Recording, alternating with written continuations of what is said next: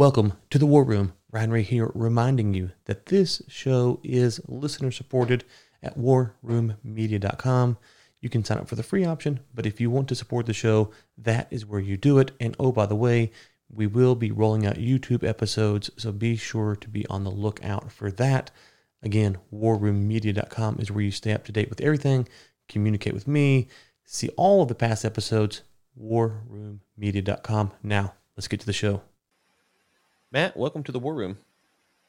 Thanks, Ryan. Appreciate it. Okay, so let me give you my history of psychedelics, which is not impressive at all. I don't think I've ever taken a psychedelic to my knowledge.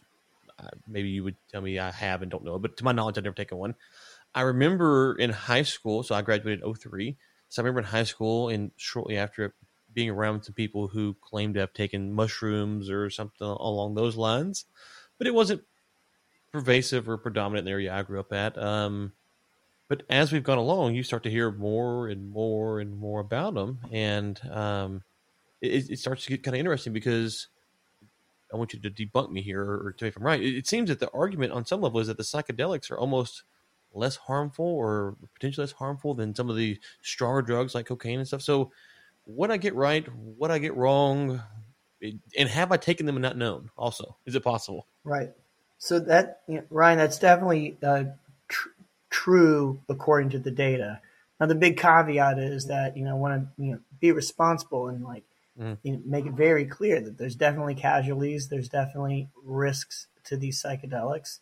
And so by saying this, I don't want to at all dismiss, the reality of that. But, numerous studies in different ways have looked across, all the substances, even illegal and legal, so sometimes including alcohol and tobacco, and any credible analysis that's really compared, try to compare as objectively as possible the harms to the user, the person using the substance, and the harms to society and just any people that are around you.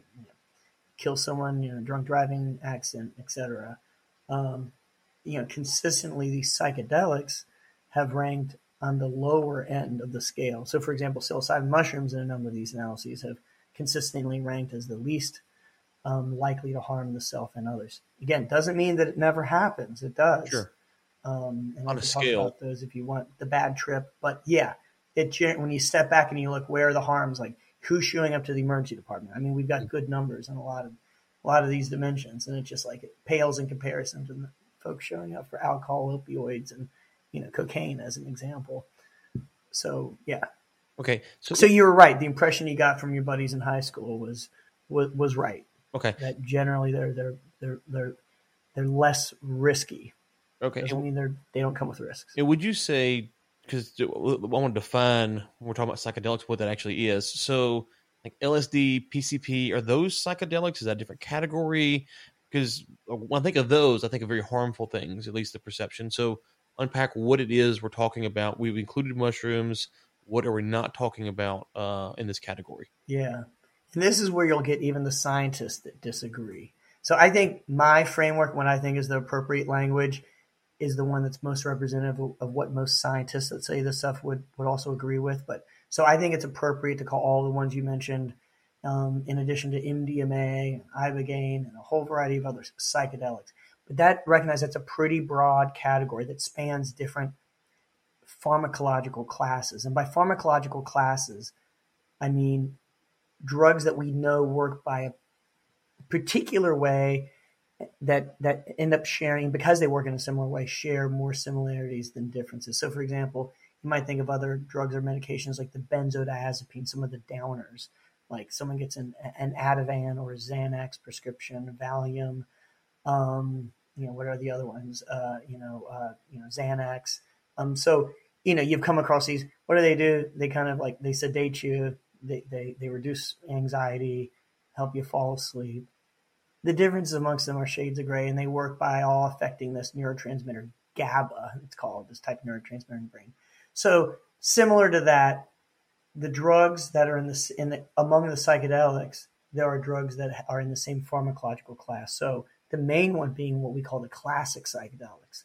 So this is LSD, psilocybin, which is in magic mushrooms, DMT, which can be smoked, but is also in ayahuasca. If people have heard about that South American sacrament, it's a tea that people drink, and mescaline, which is in peyote and some other cacti. So those all work by activating a particular subtype of serotonin receptor in the brain. So serotonin is another type of neurotransmitter, and there's sort of kind of like the pitcher and the catcher in baseball. Like this is how our brain sends messages. There's the signal gets propagated along one neuron, and then it reaches a junction with another neuron, and you've got this receptor on this side. So you've got the pitcher, these vesicles that release this neurotransmitter into this little gap between the two neurons, and so you have the serotonin or another neurotransmitter floating around,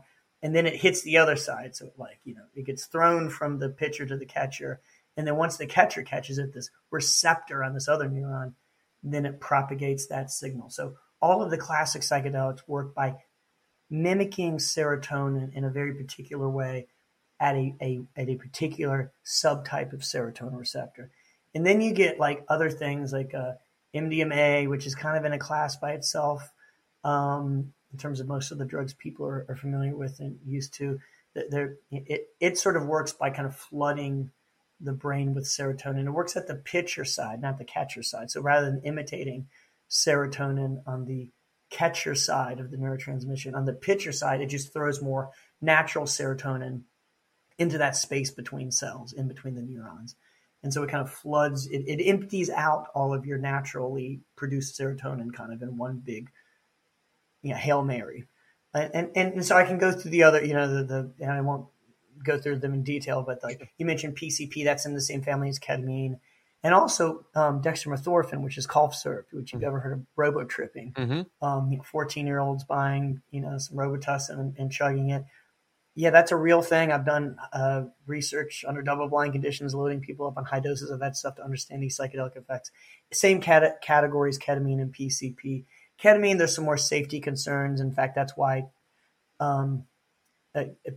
PCP, there's more safety concerns. That's why ketamine was developed as a veterinary and medicine in humans, in anesthesiology primarily. But those are kind of forming the same class. They all work on the glutamate system, the PCP, the ketamine, and the dextromethorphan. So I won't go further, but other ones, salvinorin, ibogaine, they all have distinct, kind of mechanisms of action. So generally speaking, what we can say about all of them, even though they work in different ways, the classic psychedelics work in one basic way, MDMA works in a different enough way to be in its own class, etc.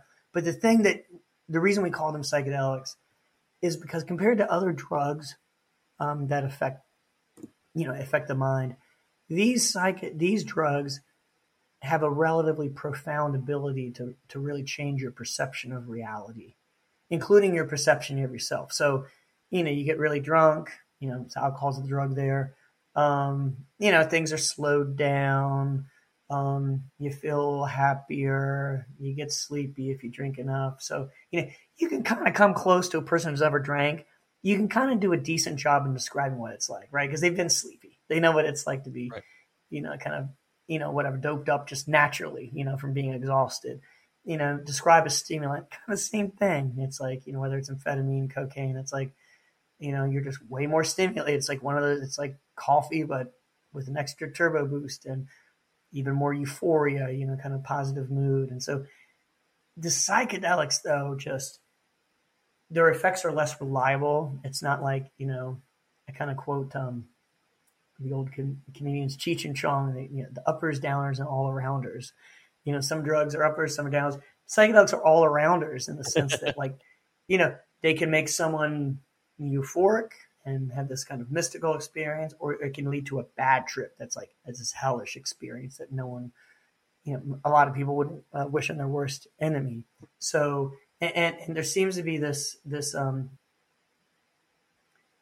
again, just this ability to kind of change one's perception of reality itself. It's not just things are, feel a little sped up or slowed down or better mood, this type of thing. It's like more of this fundamental, kind of, altering the way that your brain is just perceiving like what, who you are and what is happening in the world. And so all those drugs, I would say, do that to one degree or another through different ways.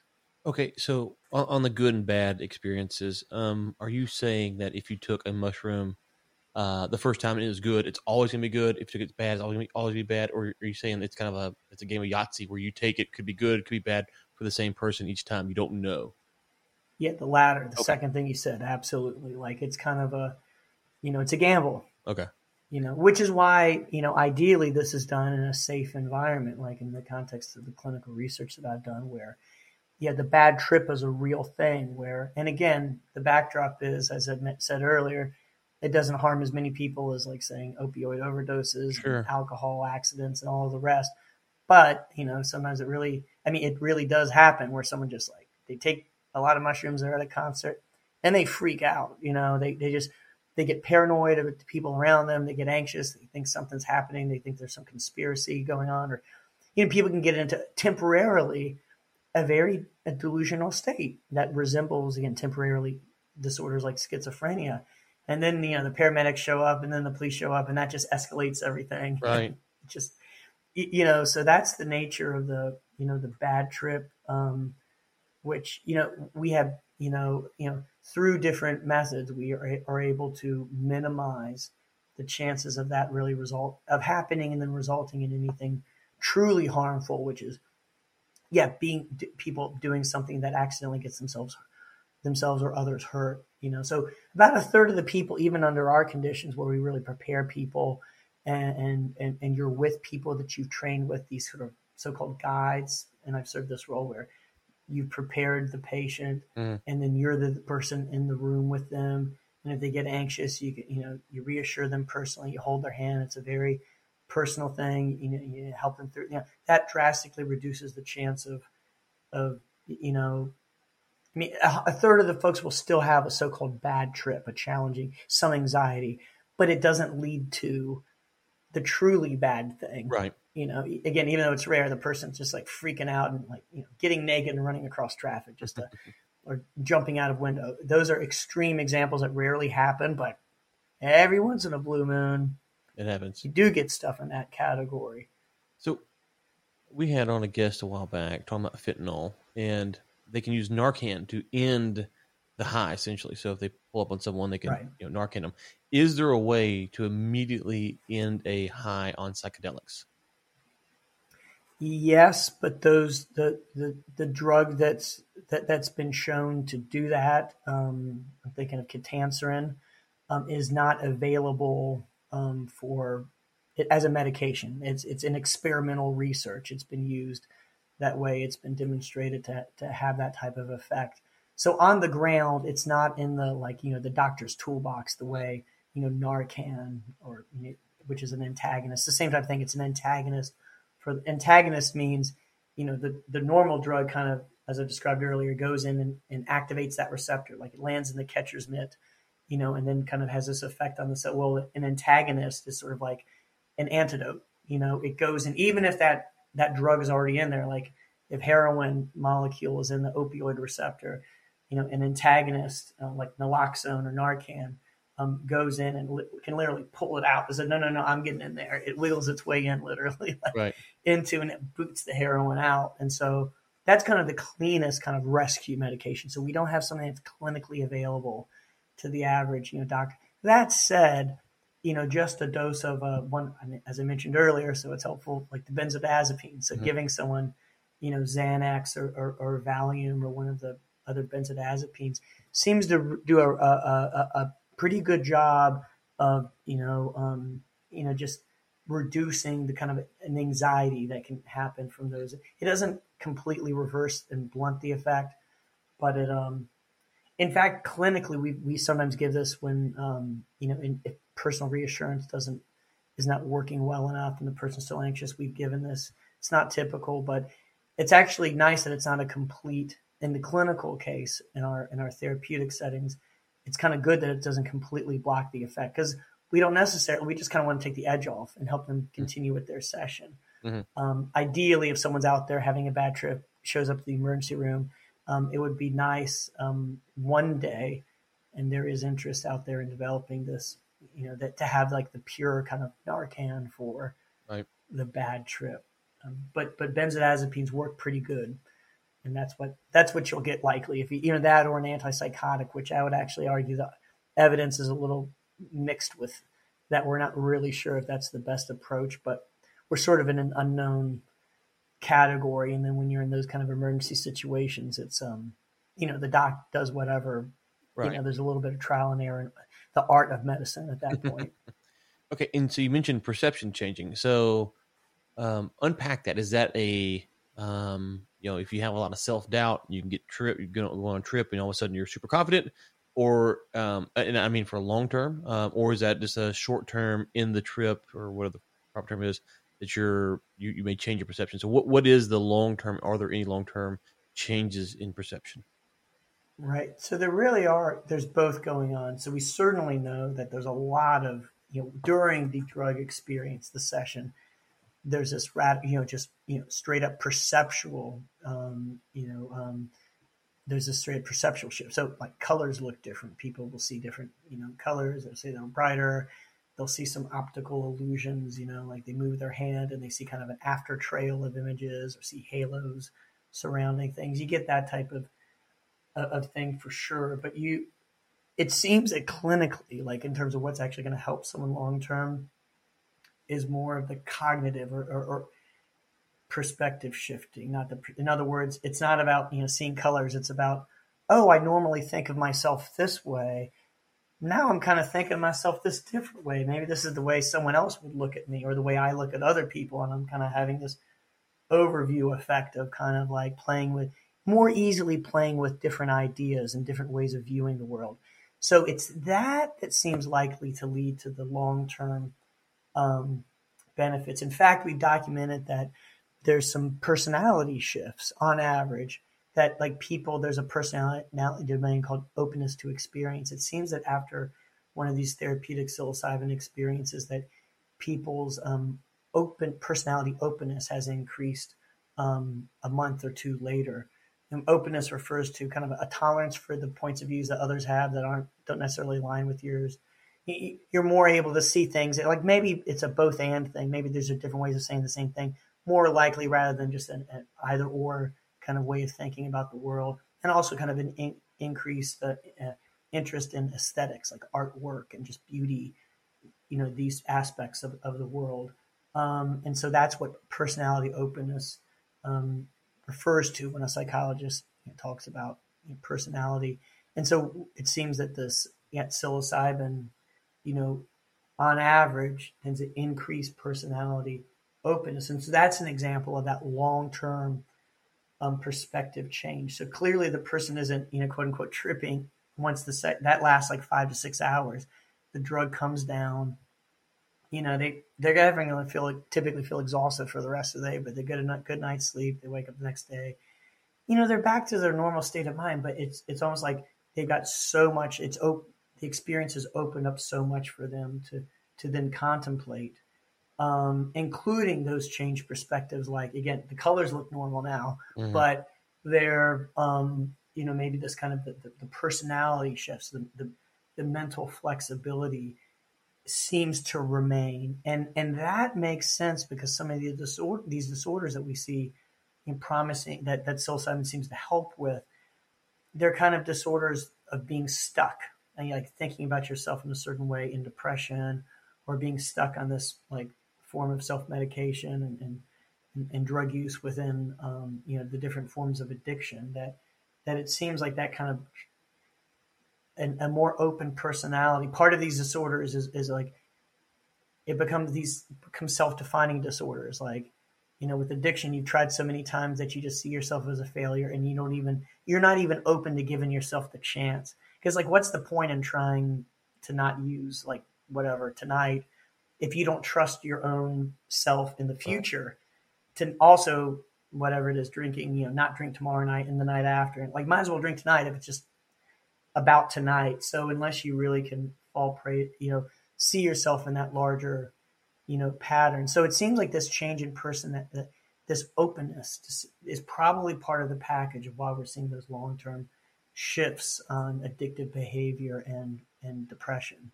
Is one session enough to accomplish this goal, or does it have to be? Is it something that you had to repeat multiple times?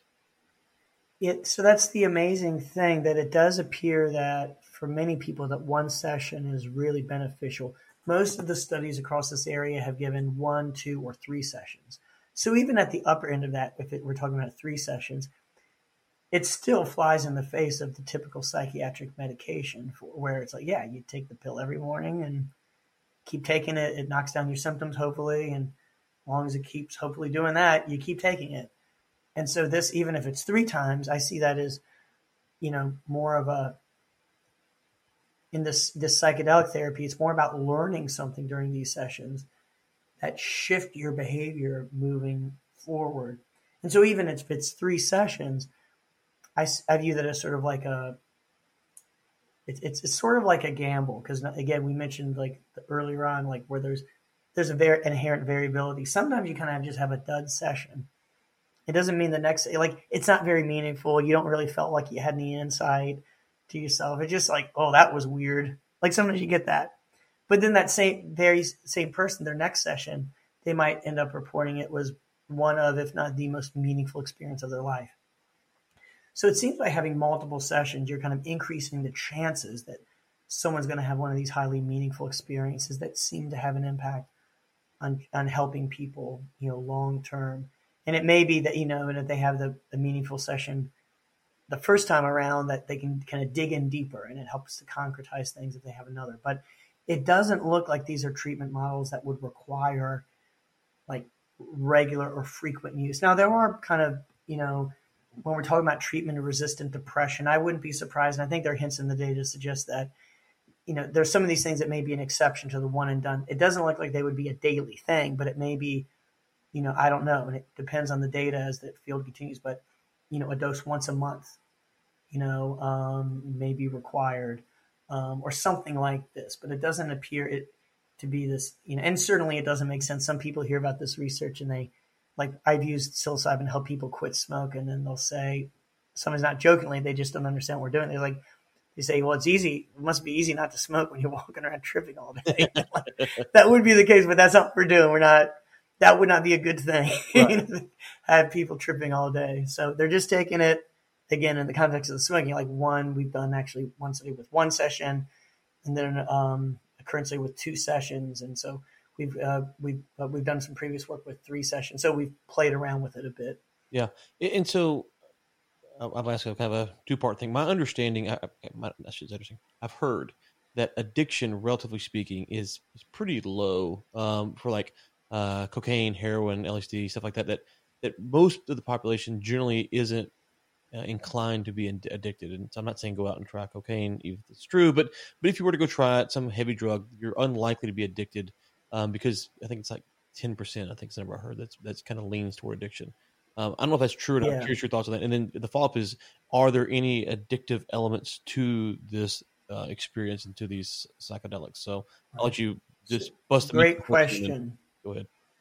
Yeah, definitely a kernel of truth there, Ryan. So it is true that and it depends how you ask the question, but the classic finding, it's been replicated, that it looks like that and based on large, like, national surveys of behavior that run by the government, it looks like most people who have tried a substance outside of medical use, like, so it doesn't, a lot of these things the abusable drugs are medications as well, but you call this extra medical use. In other words, it's not like the doctor gave you this, or, you're doing it to get high or whatever, for fun, to explore, to curiosity, whatever.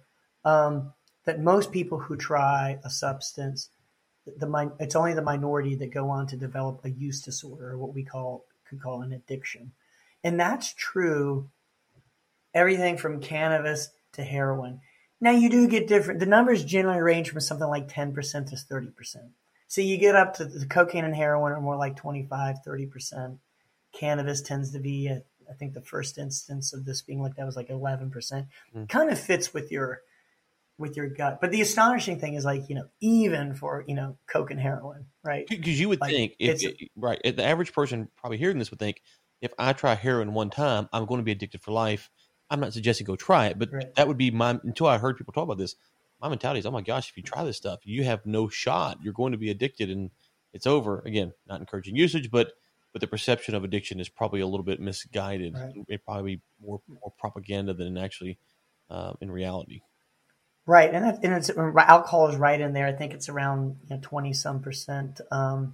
It's right in that range. So, well, now that said, gosh, like 20% is like a 1 in 5. Like, think of the worst cases of your friends and family members, and like, unfortunately, we all know like the worst cases of alcoholism.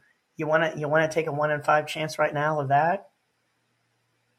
No, Yeah. So no one should take that. Like, I've had family, extended family, die of alcoholism. Like, so it shouldn't be an encouragement to you, because that's, you might decide like, oh yeah, even that's too high of a risk. I don't want to even, test it, but we've got to be realistic. And if we overstate things, and I've spent most of my career studying, the bad stuff about drugs, like the risk of addiction and all this stuff.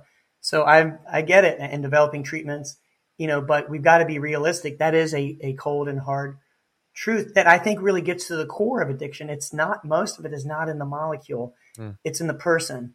That's not to say that like heroin is arbitrary. Like it takes a certain molecule that has even the ability to do a certain thing in your brain. But just doing that itself, most people that, drink don't become alcoholics. Most people that try cocaine don't become cocaine addicted. And I've studied this actually outside of psychedelics a lot in terms of the decision-making processes. We know whether we're talking about cigarettes or cocaine or heroin, if you compared, even tobacco, the addicted people who are the people, who aren't addicted, even when you control for, they're the same education and they make the same amount of money, et cetera, all this, the people who are addicted tend to have a much shorter time horizon. In other words, even if you do these simple tasks of like, would you rather have $5 an hour or wait a month for $10? You're more likely to have addicted people. Even cigarette smokers compared to people that make the same amount of money who aren't cigarette smokers, more likely to take those sooner rewards. So that really fits with what we understand about the nature of addiction. And that's a pattern that goes across the different drugs. So that is one of those aspects of like a whole lot of addiction it's about our relationship with the environment and our lives much more than it is about these particular substances, but only certain substances have the ability to be addicted. You're not going to get addicted to snorting talcum powder. It doesn't have the appropriate effect in the brain. But once you have that reinforcing effect, a little cocaine is going to feel good to pretty much anyone you give it to. But only a subset of those people would say, yeah, I want more of that no matter what. Right. Okay. Yeah. So with that being said, so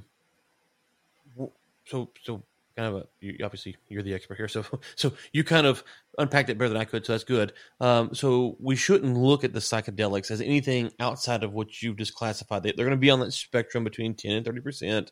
Maybe some more so than others. No, I see you shaking your head. No. Actually, no. So, and this is where it really does get into the weeds, the devil's in the details for the classic psychedelics. So LSD, psilocybin mushrooms, mescaline, DMT, ayahuasca. It doesn't appear that those are addictive at all. So they are really weird. It's like the Sesame Street, which one of these things is not like the other. They really are weird as a drug class. So that isn't to say without risk. It's just that compulsive drug seeking is not one of them.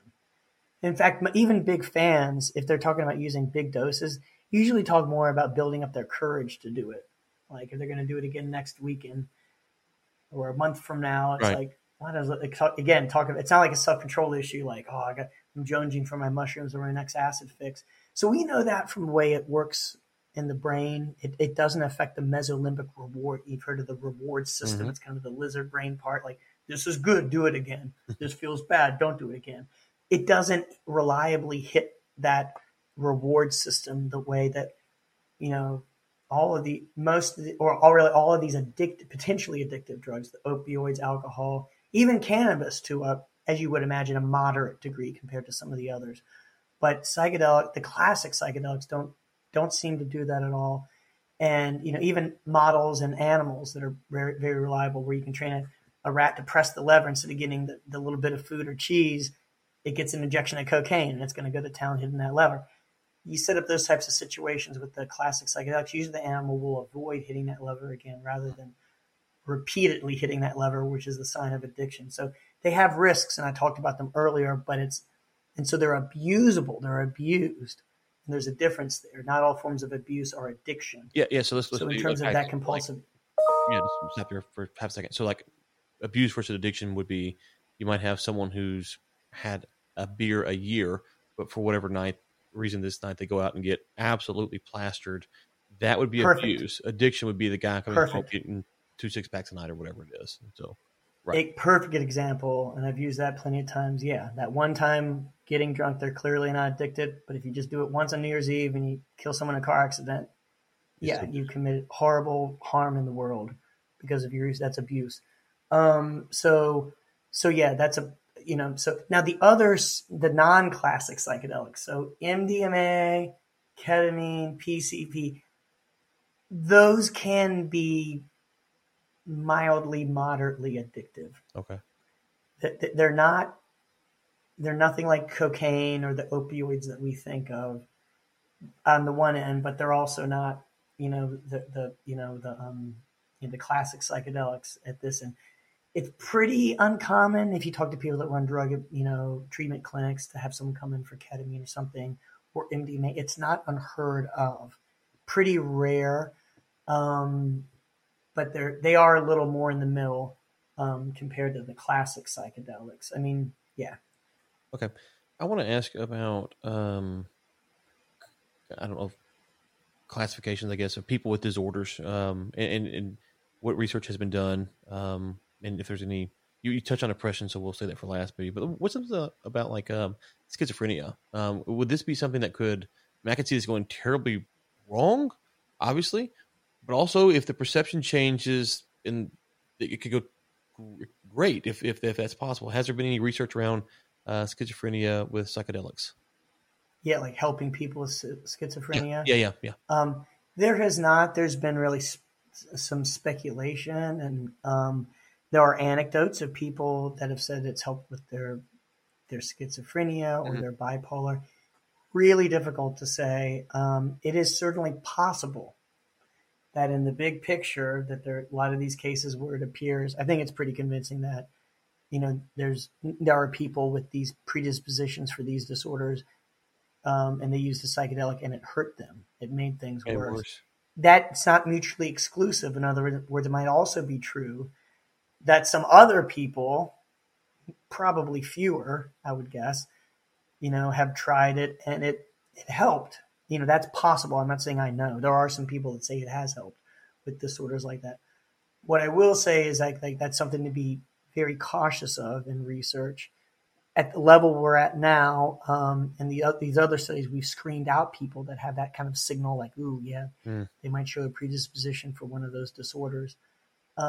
If one is to study that scientifically, I would say, probably not there yet. Maybe need a little bit more of a safety database in these other studies.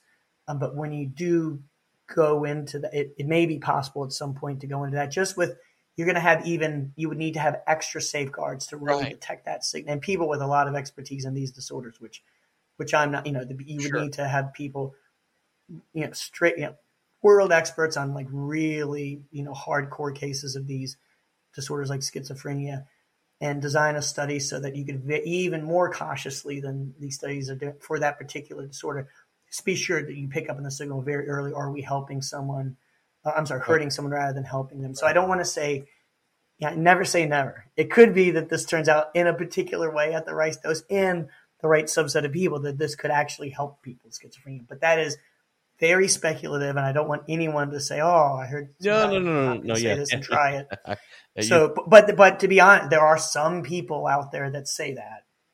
I'm frankly aware of more cases of where it looks like someone's been harmed rather than hurt. So, I have no idea. I'm asking from a place of pure ignorance based upon what you're saying. Oh, definitely. So, what about something like amnesia, or on the other end of the spectrum, like dementia, Alzheimer's? Yeah. Is any research around that area been done? Actually, our group, Al Garcia Romeo, he's he's leading a study looking at early stage Alzheimer's patients, both to see if it can help them really address the distress that the disease can cause, but also see if there could be a potential slowing, of the cognitive decline. And so we don't have an answer from that. But there's enough mechanistic threads, in other words, about some effects that scientists have seen in animals like rats that have suggested, hey, there might be an effect on some of these cognitive, like helping people think, to combat some of these cognitive decline effects. Sure. There's threads of evidence that suggest this is a reasonable thing to look at. But we don't know yet whether it works. And so you mentioned depression, you mentioned smoking or quitting smoking. What about laziness or people who just aren't motivated to go to work? Like, have you been able to turn someone in from, this a lazy person to, oh my gosh, this person's like burning down the world with entrepreneurial or whatever it is, fire? I have seen anecdotes like that, and in fact, so much so that I have a study that hasn't started yet, but we're poised to start in the coming few months. That's one of the things it's going to be looking at is occupational burnout. So I think this is a certain flavor of what you're talking about. The people that actually had it once. So this isn't the person that this isn't the has been, like never was, or no. This is. I'm using horrible language. I shouldn't say that. That's the wrong language to use here. But not the person that like never had an active, like, they were always like, but the person who felt like they were really on fire with their career or something, and then they feel like they've kind of lost the magic. This burnout concept, which I've heard just anecdotally, people in other studies have. Sometimes you see that people kind of get re-engaged. Sometimes they get. It rekindles people's relationships. Sure. So sometimes it kind of like, it has this effect where people kind of like check in with their core values, it seems like, and they're kind of reminded of like, oh, this is why I went into whatever it is, the practice of medicine. Someone might say, and they might say, oh, these are the things about my job that are interfering with what I initially loved about it. So they maybe get more motivated to be re-engaged. So, but again, I don't have answers to that. It's a interesting enough question that we have serious plans and actionable plans to research it. Yeah, and to be fair, we don't have that answer yet. I'll give this. I think it could likely help. I'll give this disclaimer. I asked you to talk to me like a third grader before you came on. So, folks listening, he's used to using big words, and I begged him to not do it. So, if anything sounds inappropriate, it's only because he's trying to communicate with me. So don't take him to task. Okay. Well, and if I have used too big of a word, just let me know because you're doing great. You're keeping it at the third grade level for me. What about couples? I'm thinking about a couple who hears this podcast and goes, maybe, and I'm guessing there's places you can get this, wherever, resorts or whatever. I'm gonna go to a resort and re-spark that old marriage flame. I could see that going really good and also really poorly. Has there been a lot of studies around couples and marriage and relationships? A lot of studies, no. In fact, they're really the only in kind of the clinical history, but not really in research. But before MDMA was made illegal, it was being used by therapists, and one of, if not the most common thing that was being used for is this couples therapy. And so there's a lot of and there was some like early not necessarily clinical trials research, but early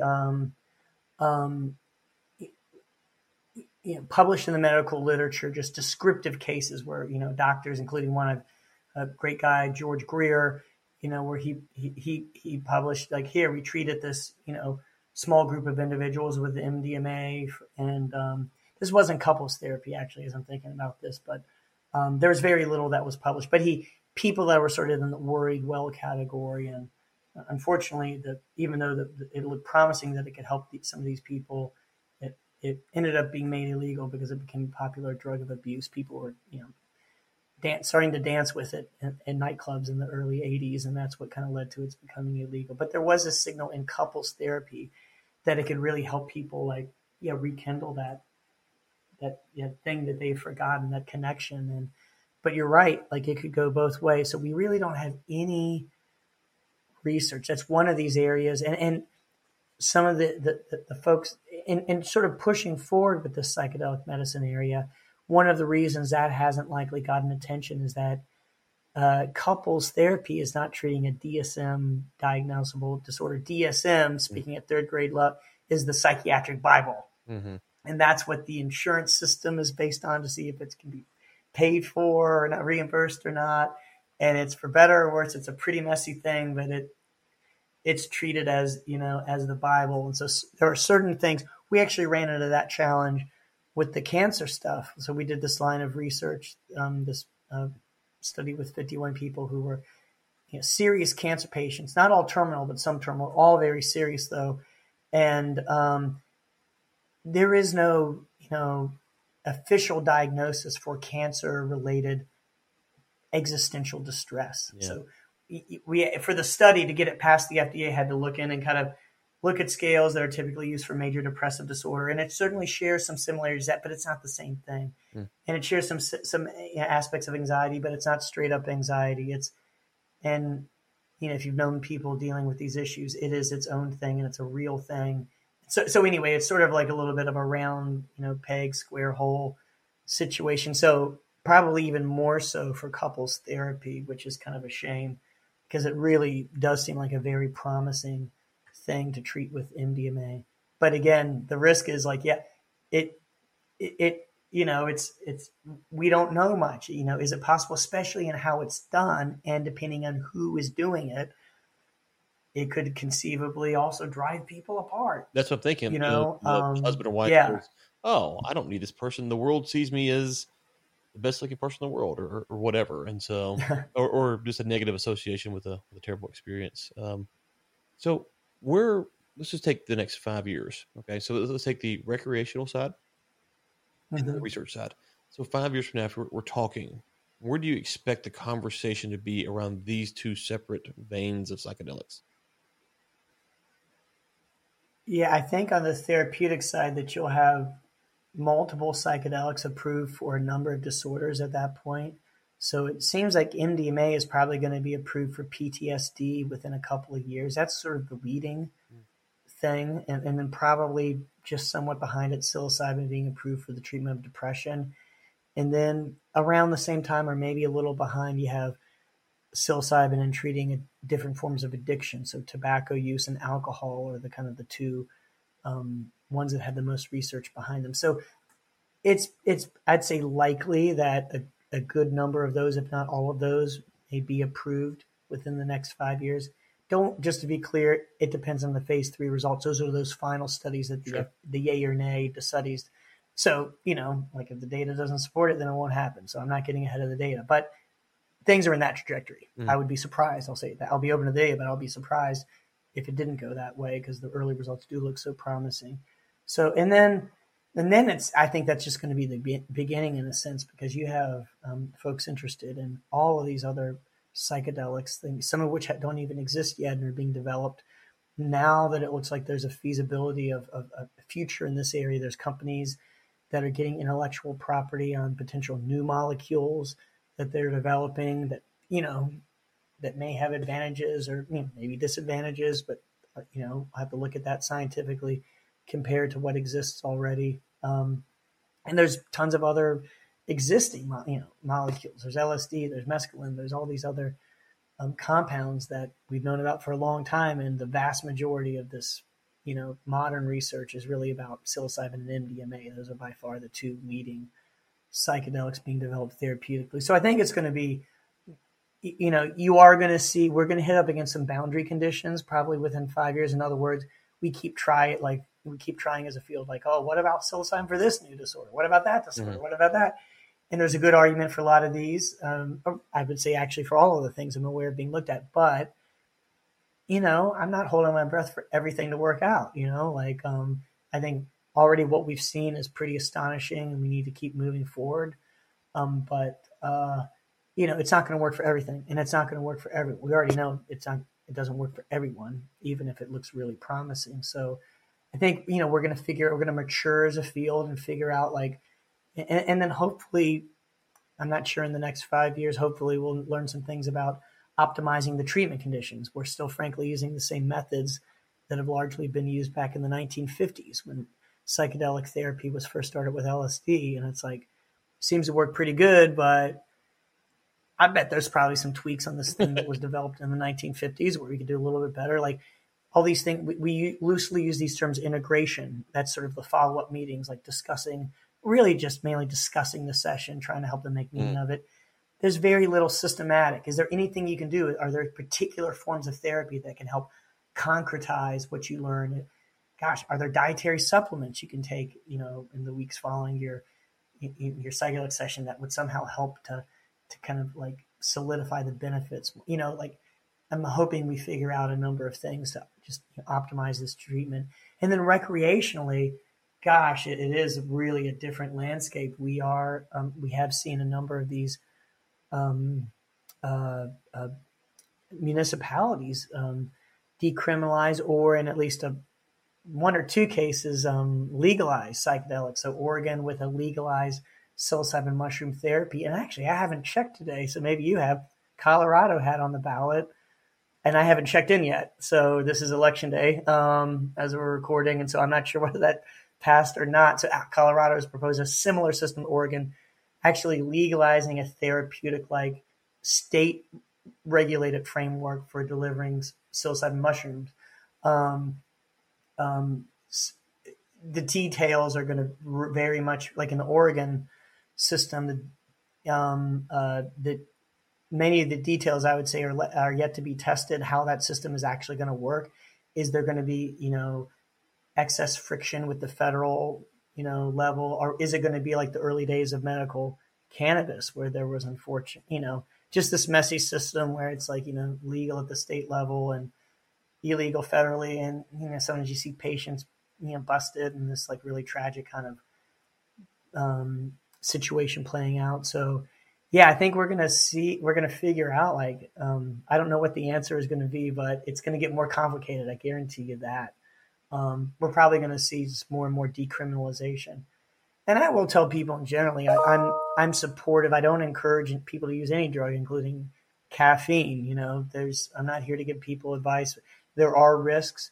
I do, tell people I don't think, based on the data and that, misdemeanors and felonies should be the ways that we address the problems of drug use. I think there's better public health, methods. So I'm for decriminalization in that sense, and which doesn't mean that I'm encouraging people to use this on their own, or including to use it therapeutically on their own.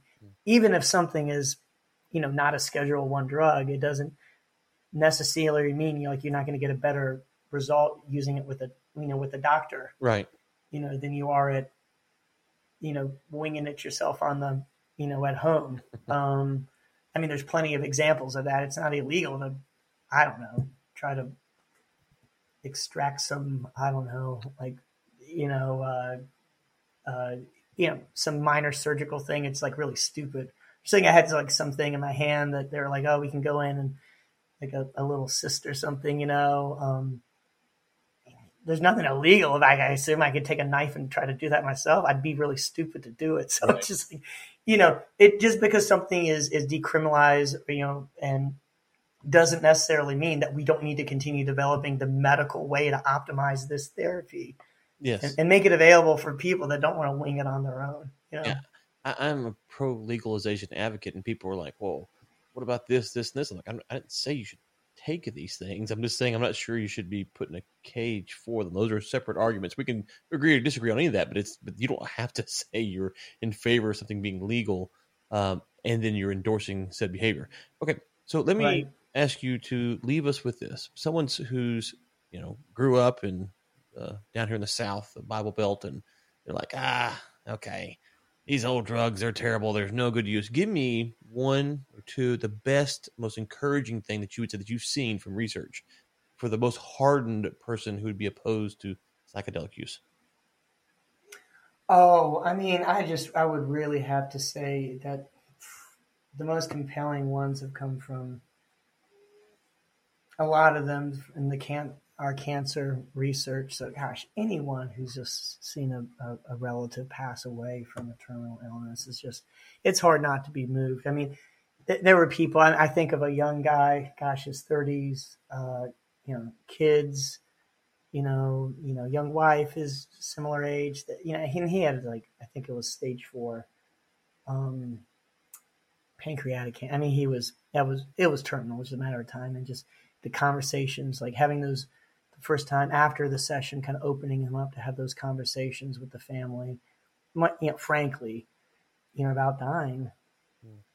It's very, and then to see the aftermath. I remember one guy, elderly guy, whose just daughter stayed in touch with our group afterwards, and just after his passing, which was months after our just being on trial, just saying, wow, this just transformed the whole last months of his life. Just he had a wholly different perspective, and you think about that and you're like, gosh, that's probably going to affect this woman. Right. She was like, I think in her late 20s. It's probably going to affect her the rest of her life. Right. Rather than seeing the end of her father's life in this completely tragic way, and the suffering. Like, yes, there was suffering there, but there was this changed orientation in terms of like this complete hopelessness transformed into just seeing this as part of a process, this ending of life.